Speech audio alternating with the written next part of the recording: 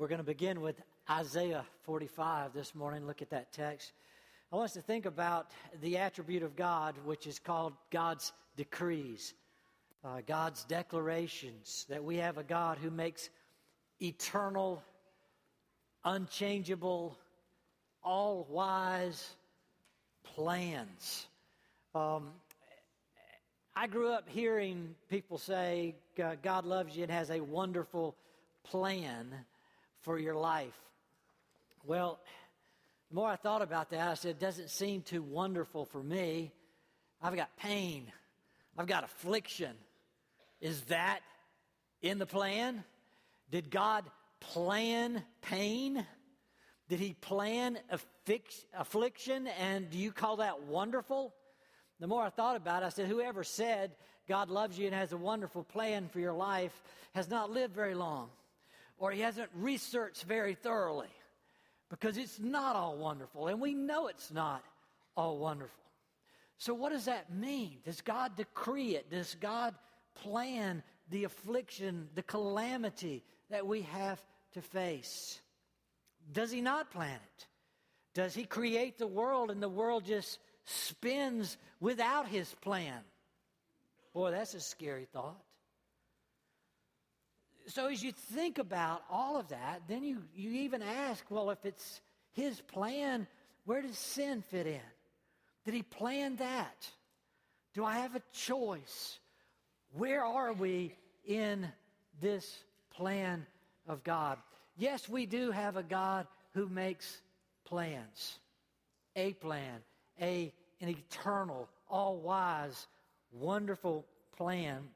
And when we really come face to face with his plan, his decrees, it actually gives us a lot of joy and a lot of assurance and a lot of comfort.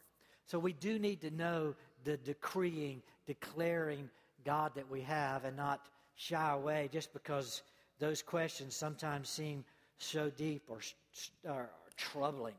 Let's look at God's plan. It's really God's plan that holds us. I'm just going to give you one illustration of that in Isaiah 46. Here's a passage where God is talking about his plan with his people, and he's talking about it during a time when the people of God were about to be taken to Babylon. They were going to be captured. God was going to wipe out Jerusalem and the national church, and he was going to take his people to Babylon. And he begins this chapter talking about the Babylonian gods, which are Nebo and Baal. So that's the two subjects that we start with. Let me just walk us through it. Isaiah 46, the first couple of verses. Baal has bowed down. Nebo stoops over. Their images are consigned to the beast and the cattle. The things that you carry are burdensome, a load for the weary beast. They stooped over. They have bowed down together. They could not rescue the burden, but have themselves gone into captivity. What he's describing there is these two Babylonian gods, they are limping. They're barely gods at all at this point, and at some point, he says they're even taken into captivity. He's hinting to the fact that the Medes and the Persians will come and take the Babylonians and their gods away. It's also, I think, pointing to Christ when Christ is raised up against all false idols and all false gods. All gods that seem to have a plan for your life, they limp, they fall down. They're not ultimately in control, and God begins to tell us that. And he's pointing to a time in Israel's life when he says, all of this should just turn you from sin. This calamity that you face is there for a purpose. Verse 3, he says, listen to me, O house of Jacob, and all the remnant of the house of Israel, you who have been born by me from birth and have been carried away from the womb. Even to your old age I will be the same, and even to your graying years I will bear you. I've done it. I will carry you, and I will bear you, and I will deliver you. God says, just stop, listen to me. Think about my plans. Yes, I'm taking you into Babylon. You're a remnant now. I've wiped out many of you, and you're going to be destroyed. He says, but listen to me. He says, did your mother not have a plan? It gives us kind of the illustration of a mother who carries us. He says, from the womb, he says, I had a plan. From your womb to carry you. And I have a plan even when you get gray-headed and old and you're about to die. I still have a plan. And you stop to think about that. Every one of us who've been a parent, and every parent you've known, before that child is even born, the first child, Mom and Dad have a plan. I will take care of this baby. And they plan that out, and they plan that forever. Doesn't matter what happens to that baby, they are there to take care of that child. We have those plans, and God's using that illustration saying, I got this plan for you. I've always had a plan for you, to take care of you, to minister to you. Verses 5 through 7. He says, so to whom would you liken me and make me equal and compare me that would be alike? I mean, who would come close? Those who lavish gold from the purse and weigh silver on the scale, hire a goldsmith and makes it into a god. They bow down, indeed, they worship it, they lift it up upon their shoulder, they carry it, they set it in its place, and it stands there. It doesn't move from its place. Though one may cry out to it, it cannot answer. It cannot deliver him from his distress. God says, just stop a minute and think about, what's going on? Who would you compare me to? Now, what's going on here is you're in Jerusalem. You're being carried to Babylon. You get to Babylon. Babylon's in charge. You might start thinking, Babylonian gods seem to be pretty good. Maybe they're a little more favorable than my God. God says, you're comparing me to them? To Baal and Nebo? Really? Who would you compare? How am I like them? It says they're gods. You set them up. You cry to them, and they can't even answer. Why do you even go there in your thoughts, thinking that it would be somehow better to live outside the God who has a plan for you? God says, really? That doesn't make sense. Who sets the world in order? Who sets the world on its foundation? Where were you when I put the stars and moon in place? I mean, just who do you compare me to? And really, you can do that with all false religions. Ask them when their God established the earth. When did they establish a salvation plan? And these false gods, their plan for us is always an afterthought. And God says, it's not that way with me. Why do you compare me to someone else? It just doesn't make sense. Verse 8 says, remember this and be assured, recall it to mind, don't miss this, you transgressors. See, God's dealing with sinners. He says, remember this, you sinners. You got a problem with sin. That's why you're in the predicament you're in. And I'm trying to show that to you. And you're off thinking that life would be better under the Babylonian gods? Really? They'll fall down and they'll crumble, and that won't work. Verse 9, remember the former things long past, for I am God. There's no other. I am God, and there's no one like me. Here's his plan, declaring the end from the beginning, and from ancient times, things which have not been done, saying, my purpose, God's plan will be established, and I will accomplish all my good pleasure. Calling a bird of prey from the east, the man of my purpose from a far country. Truly I have spoken, truly I will bring it to pass. I have planned it, surely I will do it. Listen to me, you stubborn-minded. There's the sinners again. Listen, you sinners, stubborn-minded who are far from righteousness. I bring near my righteousness. It's not far off. And my salvation will not delay. And I will grant salvation in Zion and my glory for Israel. God basically saying, remember my plan? I'm the God who knows the end from the beginning. I'm the God who has planned life for you. And without this plan, there is no righteousness, you sinners. There's no salvation, you sinners. And there's no glory. plan of God is crucial. It's the plan of God that holds you. I'm the God who plans your righteousness, your salvation, and your glory. I have a plan. I have established it, and it will come to pass. That's who I am. Compare that. No one else compares. No one else has that kind of plan for us. It's interesting. You don't see it so much here in the Hebrew, but you do see it in the Greek, that God often uses the word plan in the singular, which is so unlike us. I'll give you an example. Look at Acts 2, verse 23. Here's the plan of Christ to die on the cross. And when you see it, it's like, really, wow, that's singular. Acts 2:23 says, this man, speaking of Christ, delivered over by the predetermined plan and foreknowledge of God, you nailed to a cross by the hands of godless men and put him to death. Well, that's in the singular. Christ went to the cross because it was in the singular, predetermined and plan and foreknowledge of God.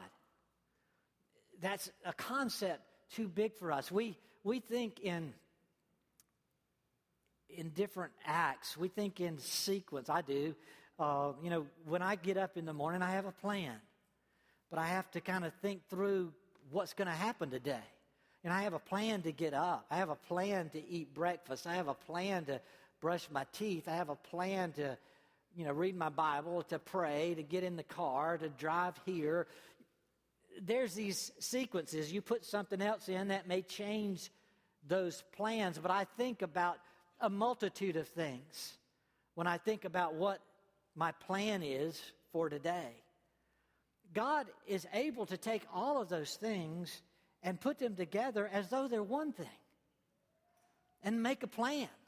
So I plan for a people, as Jonathan read earlier, that is before him, holy, blameless, and before him in love.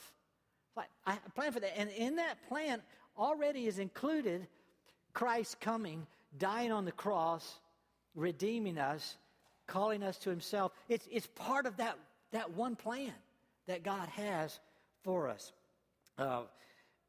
Why is that important? Because God says, as he says back in Isaiah 45, his plan can't be thwarted. It's one singular plan that has been established. And just because you move around some parts, it will not alter God's plan. Because his plan includes everything. It needs to be included for it to be established and for it to be carried out. None of us plan that way, but God does. Look at the passage again that Jonathan had us read earlier, just a few verses. Ephesians 1, verse 3 and 4. And that plan there, blessed be the God and Father of our Lord Jesus Christ. Blessed be, Jonathan was right. It's one long sentence from Ephesians 1, verse 3, all the way down to Ephesians 1, verse 14. As you look at that, I think Paul he gets so excited when he stops to think about our God and Father and his plan. Blessed be the God and Father of our Lord Jesus Christ, who has blessed us with every spiritual blessing in heavenly places, just as he chose us in him before the foundation of the world, that we should be holy, blameless, and before him in love. Now think about it. Blessed be the God and Father of our Lord Jesus Christ, because he has a plan. And his plan is to bless us where? With not just bless us, but bless us with every spiritual blessing. How much is that? Wow. And not only to bless us with every spiritual blessing, but to bless us with every spiritual blessing in heavenly places. I don't know about you, but I think maybe that's the end. but it's certainly not the beginning. The beginning, just as he chose us in him before the foundation of the world, that's certainly a beginning. Something before the foundation of the world. He chose us before, in the beginning, before he even created the world. The world was void and formless and dark. Before he said, let there be light, he chose us in Christ, that we would be in him, blameless, holy, and before him in love. Before he said, and I'm taking you from there to heavenly places, and there I'm going to bless you with every spiritual blessing. That's the plan. Wow. How awesome and glorious it is to worship and serve a planning, declaring, decreeing God. Because that plan cannot be thwarted. It can't be disestablished. It's God's plan for us in Christ. See, how do you get there? It's in Christ. He has blessed us in Christ with every spiritual blessing. He has chosen us in Christ before the foundation of the world, that we should be holy and blameless and before him in love. So when you see that, you see obviously the need for Christ. But blessed be a God with that kind of plan, that he knows the end as well as the beginning. Well, that's what he's showing us. Who do you compare that to? And when you understand that's how great and awesome it is for God to plan, it should bring us great hope, great comfort. It certainly brings us righteousness in Christ. It brings us salvation in Christ. It brings us glory in Christ. But it also guides us, and it directs us and comforts us. I'll give you an example of that. Look at Acts 15. This is the famous passage of the Jerusalem Council.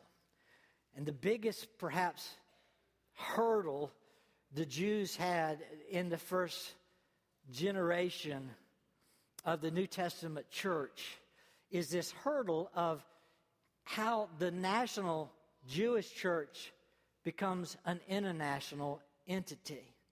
And they struggled with that because ever since they began under King David, they were a national church. They saw themselves as God's national people. And they get to this place where the Apostle Paul starts preaching to Gentiles, non-Jews. And Gentiles start repenting and believing in Christ and coming to faith. And the Jews said, wait, we're the special people. The gospel's supposed to come to us. And Paul says, yes, it comes to the Jew first, but also to the Gentile. And that created controversy. And they didn't know how to solve it. I thought we were a Jewish church, and now you're taking it to the Gentiles, and that's mixing us. And they didn't know what to do with that. And in the Jerusalem Council, how did they solve it? They solved it by the Apostle James standing up and says, I want to remind you of the plan of God. Now, let me read that to you, Acts chapter 15. As he reads them or reminds them of the plan, he says, if you know the plan, it solves the problem. Really, knowing the plan of God solves a host of problems. And it certainly solves this one. So in verse 13, it says, after they had stopped speaking, like everybody wanted to argue and speak about it for a while, and James, they get a little lull in the action. James answered and said, brethren, listen to me. Simon, Peter has been preaching or teaching them. Simon has related how God first concerned himself about taking from among the Gentiles a people for his name. He says, with this, so basically he's saying, Peter's right. Simon's been telling us that's what God's doing. He says, but let me remind you of verse 15, the words of the prophets. Because the words of the prophets agree with Peter. And he basically presents what the prophets have already said. It says, verse 16, after these things I will return, and I will rebuild the tabernacle of David, which is fallen, and I will rebuild its ruins, and I will restore it so that the rest of mankind may seek the Lord, and all the Gentiles who are called by my name, says the Lord, who makes these things known from long ago. Therefore it is my judgment that we do not trouble those who are turning to God from among the Gentiles. Now what's James saying there? James stands up. I don't know what he had been reading. I assume that morning he had been reading in the book of Amos, because he quotes Amos. It's like, a funny thing happened on my way to the Jerusalem Council. I was reading Amos, and Amos agrees with everything Peter's been saying. And it's interesting, isn't it? Amos was written before Samaria was captured by Assyria, and Amos even points that out in his text. He says, God has told me we're going to be destroyed as a national people, and we're going to be taken to Assyria, and then we're going to be destroyed again and taken to Babylon. He says, but I'm going to let you rebuild the temple. I'm going to let you be back in Jerusalem for a while, but I am going to call my people from the Gentiles. And Amos is really strong. Chapter 9, he says, but before I do that, I am going to take the national church and wipe it from the face of the earth. And then I'm going to go to the Gentiles. James says, that's what Amos says. That's the prophets. That's the inerrant word of God. That's the plan. If God plans to save Gentiles along with Jews, we just need to get out of the way. You don't mess with the plan of God. It is established. It will happen with or without us.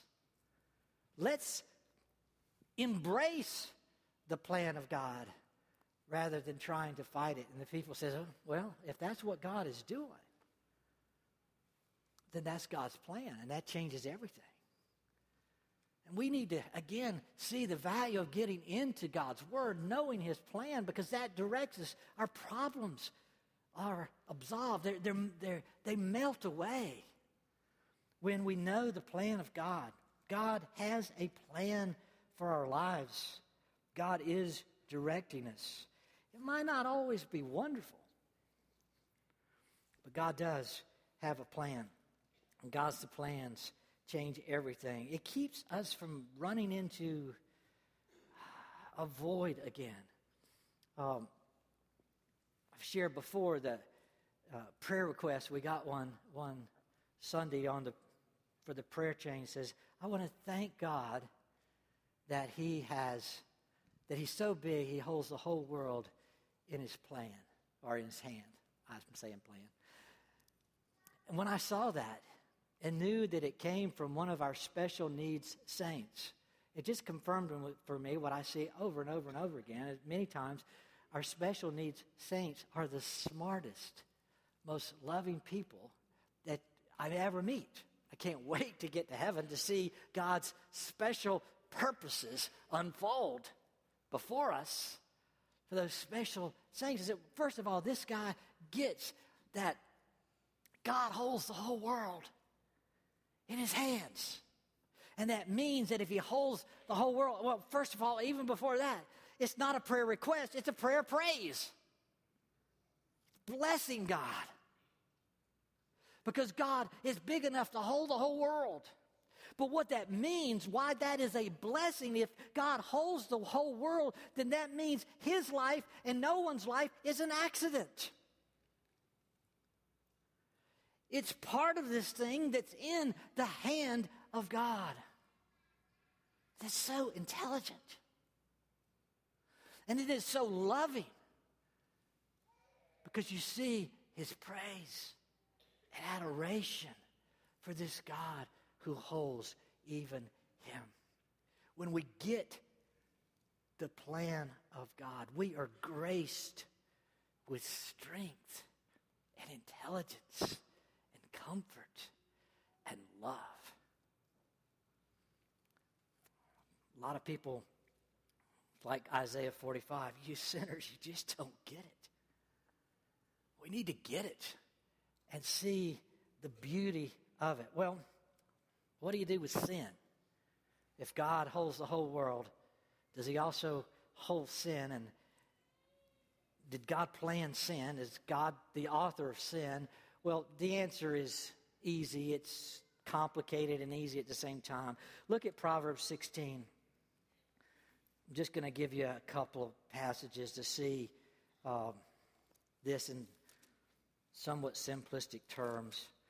But Proverbs 16, verse 4 says, "The Lord has made everything for its own purpose, even the wicked for the day of evil." So yes, God's the creator. He's made everything. He's even made sinners like you and me. And some of us sinners choose to sin, and never stop sinning to the day of judgment, to the day of evil. What we see in this passage that we don't need to miss is a creator-creature distinction. God never says he sins. God is holy, holy, holy. God is without sin. He is light, and there's no darkness in him. It's the sinner, the creature, that is always responsible for his own sin. And even in this passage it says, yeah, God creates, but it's the creature who sins. And the creature is the one in the day of judgment who will be responsible for his sin. It's not God, because God created him. The creature's responsible creature. We are not, several things. God is not the cause of sin by creating the creature. The creature is always described as the one who is sinning, causing the sin.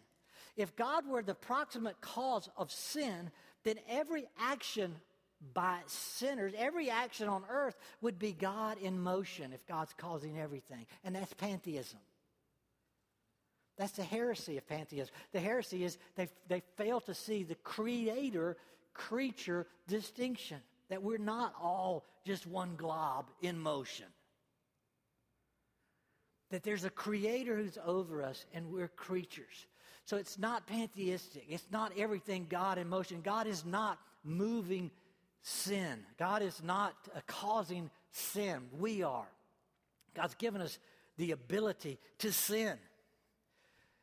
But as you think through that, we're not robots. We're not impersonal machines. That keeps us away from fatalism. That's like, I can't do anything. It's just determined. No, we can do things. God's created us so that we have these choices. The fact that we choose to sin, it's our responsibility, our fault, not God's. So we don't go the route of fatalism, and we don't go the route of pantheism. We have a creator, we are creatures, and we're created responsible not to sin. That we do sin, we can't blame God for it. So to think through that.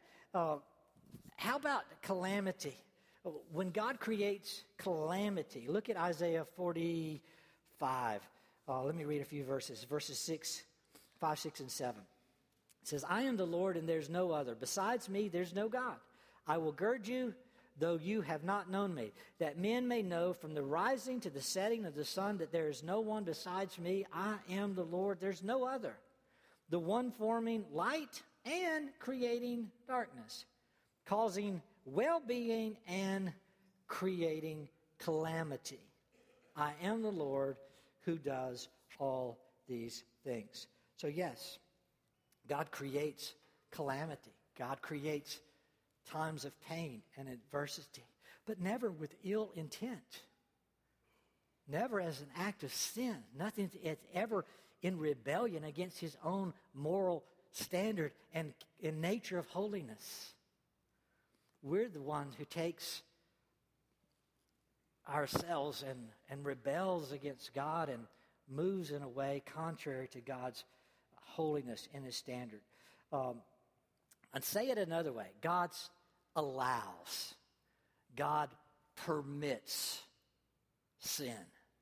He creates us and he permits. He allows us to respond to him in sin, in rebellion. Look at Acts 14, verse 16. That language is found there. Acts 14, verse 16 says, in the generations gone by, he permitted, see, there's the language. He permitted all the nations to go their own way. So God allows it. God permits it. He didn't create us as robots, but he doesn't cause it. Look over at Acts 17, verse 30. It says, therefore, having overlooked the times of ignorance, God is now declaring to men that all people everywhere should repent. God says, you've been acting in ignorance.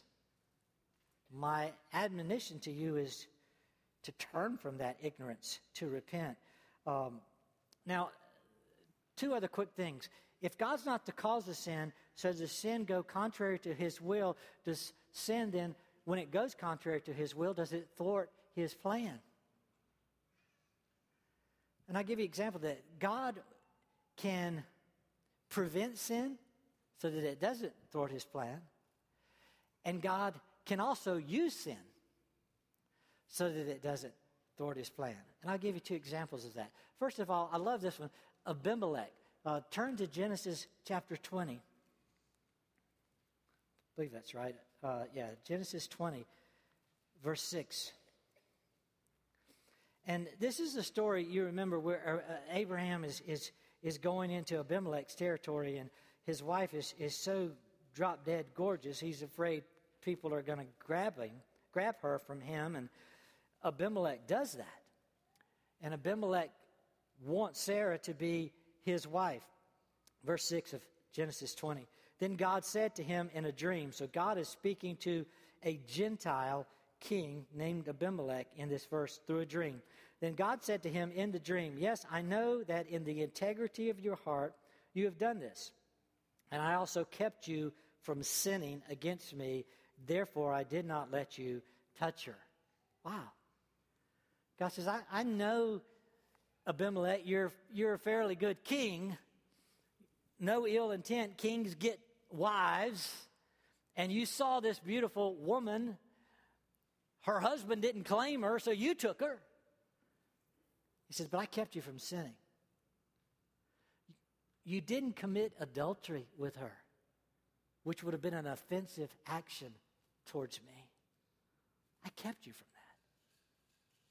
What a blessing. I think of so many sins God has kept me from, where I'm right on the edge of sinning, and I want to sin. And God says, no, I'm not going to let you do that. Even though in my heart I've already chosen it. Haven't you been there? What a blessing to have a God who can, even though we're choosing sin, he can say, yeah, but I'm not going to let you. And he keeps us from all the consequences of that. Well, he did in this case for Abimelech. So God can prevent sin if he chooses to. Second, God can also use it. In the same book, you remember the story of Joseph. Let's just cut to the chase and get to the end. Genesis 20. In Genesis 20, Genesis 50, verse 20, Joseph responding to his brothers, he says, As for you, you meant evil against me, but God meant it for good in order to bring about this present result, to preserve many people alive. Joseph doesn't mince words. He says, yeah, you stole me. You stole my rights. You sold me into slavery. What you did was evil. It was sinful. It was offensive. It was wrong in every measure. But God took it and through that action preserved a nation through me. He took that sinful action and he turned it for good.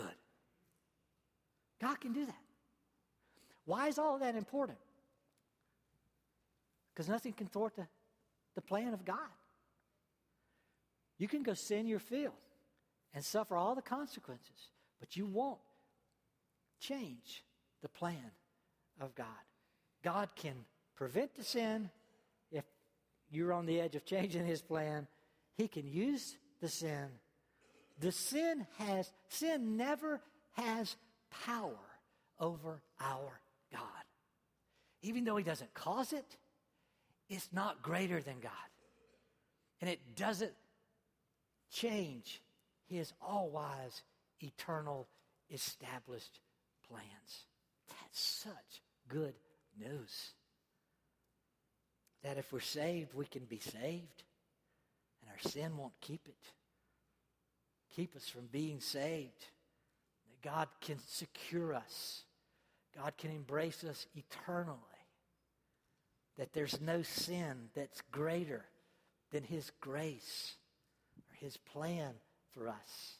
You're caught in a great sin even this morning. Christ has power over that sin to cut it out of your life, to draw you to himself, and to turn it all around and work it together for good and to form you in the image of Christ. That's the power of our God and his ability to plan. Sin is never produced by God and is not over God. Why is that important? Because that secures God's plan. And what is his plan? Ultimately, his plan is his glory. 2 quick verses on God's plan for his glory. Revelation 4, verse 11 says, "Worthy are you." So the elders fall down around the throne. "Worthy are you, our Lord and our God, to receive glory and honor and power. For you created all things, and because of your will, your plan, they existed and were created." Worthy. God is worthy of all praise, adoration. We come week after week to jointly praise him because he is the planner. He has created all things created by him and for him. So he deserves all praise for it. One other passage, Colossians chapter 1.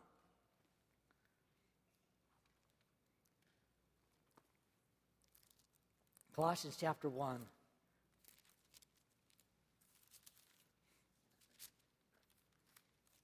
Verse 16.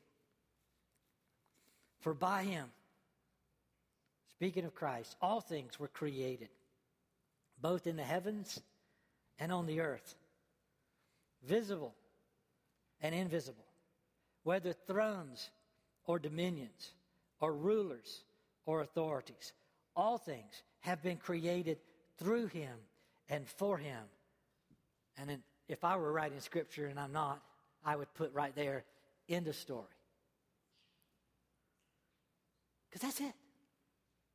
All things have been created by Christ, through Christ. And we don't even know all things yet. It says all things are created, both in the heavens. What have you seen created in the heavens unless you're calling it the stars and the galaxies? But all things are created in the heavens and on earth. The visible, we see visible creations. But there's a whole other dimension of invisible things that God has created through Christ. And thrones and dominions and rulers and authorities. And we've already seen, even in heavenly places, as well as here on earth. And if it's all God's creation, then it's for him, it's through him, and it's to him. And that's the end of the story. When we, as his creatures, are raised to be with him in heavenly places, there we give him all praise and adoration. It is to him, because it's all from him. He knows the end from the beginning. That's his plan. And it's so exciting to be a part of that plan. Application I put down, but just stop and try to imagine for a minute a world without a planning, decreeing God. Try to imagine a world without a plan.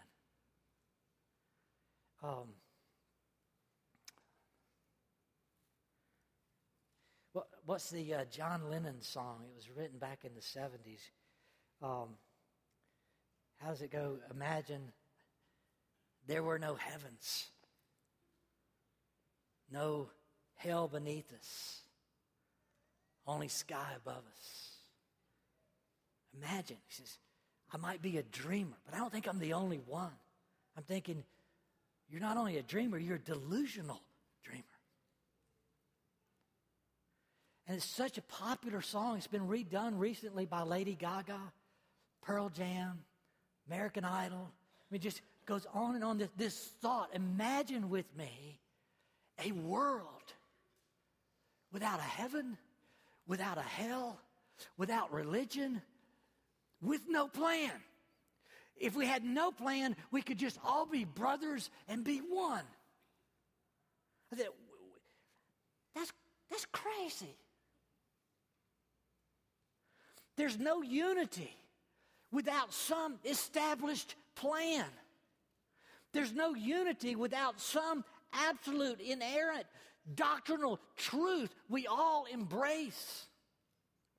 There's no unity. There's no brotherhood of man. If we're sinful creatures, we are rebelling in against one another. The only hope is that there's a plan, that we're not spinning alone, but that God has created a plan to hold us, to forgive us, to redeem us, to glorify us. Without a plan, you just wish upon a star? Who do you compare God to? To chance? You say, good luck? Do you just walk around and say, whatever? Or do we say, according to the plan of God? Without a plan, there's no refuge in time of trouble. There's no one to run to. Every day is just up for chance. It's up for grabs. But with a plan, you don't have to read very far. You only have to read to the 8th chapter of the book, where God says, you can forget worrying about global warming, that global warming is going to kill seed time and harvest. I promise to you, I put it in my plan, there will always be, as long as the earth lasts, seed time and harvest. There will be seasons. It's according to the plan. There'll be summer and winter and fall and spring, because God planned it since the day of the flood. When we understand the plan, life holds together and it makes sense. But imagine a world without a plan. And yet we have so many trying to go there. And it's a lie of the devil. It's deceptive. And it doesn't bring security. It doesn't bring comfort. It doesn't bring righteousness. It doesn't bring salvation. And it doesn't bring glory. You watch the weather, and when you watch the weather, our weather typically comes from the west and goes to the east. The only time it doesn't do that is in typically times of calamity, storms, where God is bringing something else.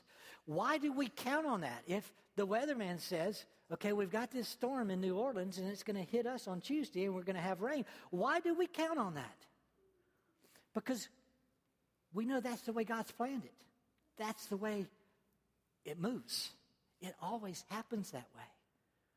Because of a plan, the sun always comes up tomorrow. And the moon always submits to the sun. And God continues to rotate this earth on its axis. How do you respond to a God with a plan? So I gave you 5 things to think about. How do we respond? Number 1, let us renew our praise and thanks to God for his infinite wisdom and goodness. Another passage, Romans 11, verse 36, should encourage and incite that prayer of praise. Romans 11:36 says, for from him and through him and to him are all things. To him be glory forever and ever. Amen. Praise God that the world is not spinning out of control. all things for Him, from Him, to Him. Praise Him. Reject the notion that the world's in chaotic state, but rather give gratitude to the God who's in charge. Number 2, let us learn to enjoy the life God has given us with hope, love, comfort, and joy. Romans 8:28, you know that. As all things work together for good to those who are called according to His purpose, those who love Him. God says, I can take whatever your situation is, no matter how entrenched you are in sin, and I can turn it and work it for good. That should give us hope, love, and comfort. Number 3, recognize and enjoy the security of no surprises for God. Some of you love surprises, and I don't want to kill that joy for you. I hate surprises. Surprises startle me. I don't like surprises because I'm a planner. I like to plan. Well, I'm not saying I'm more like God. I just don't like surprises. But God has a nature where it's impossible for Him to be surprised because He knows the end from the beginning. That's His nature to know that. Because He knows all things and is over all things, nothing will startle Him. Nothing will catch Him by surprise. He says in Proverbs 16:33, He says, even when you roll the dice, He says the dice are in God's lap. He said, I already know what you will roll. No surprises. Because there are no surprises for God, nothing's going to thwart His plan. He already knows what's coming. He already knows where He's taking us. He knows the end from the beginning. And that's a good thing. We never have to go to bed at night saying, what if there's something that catches God by surprise? There will be no surprises for God. That establishes the certainty of His plan. Number 4, praise God and thank Him that only because of Him can we live with certainty and guarantee. I mean, we love products that have guarantees, right? I love a warranty if I don't have to pay for it.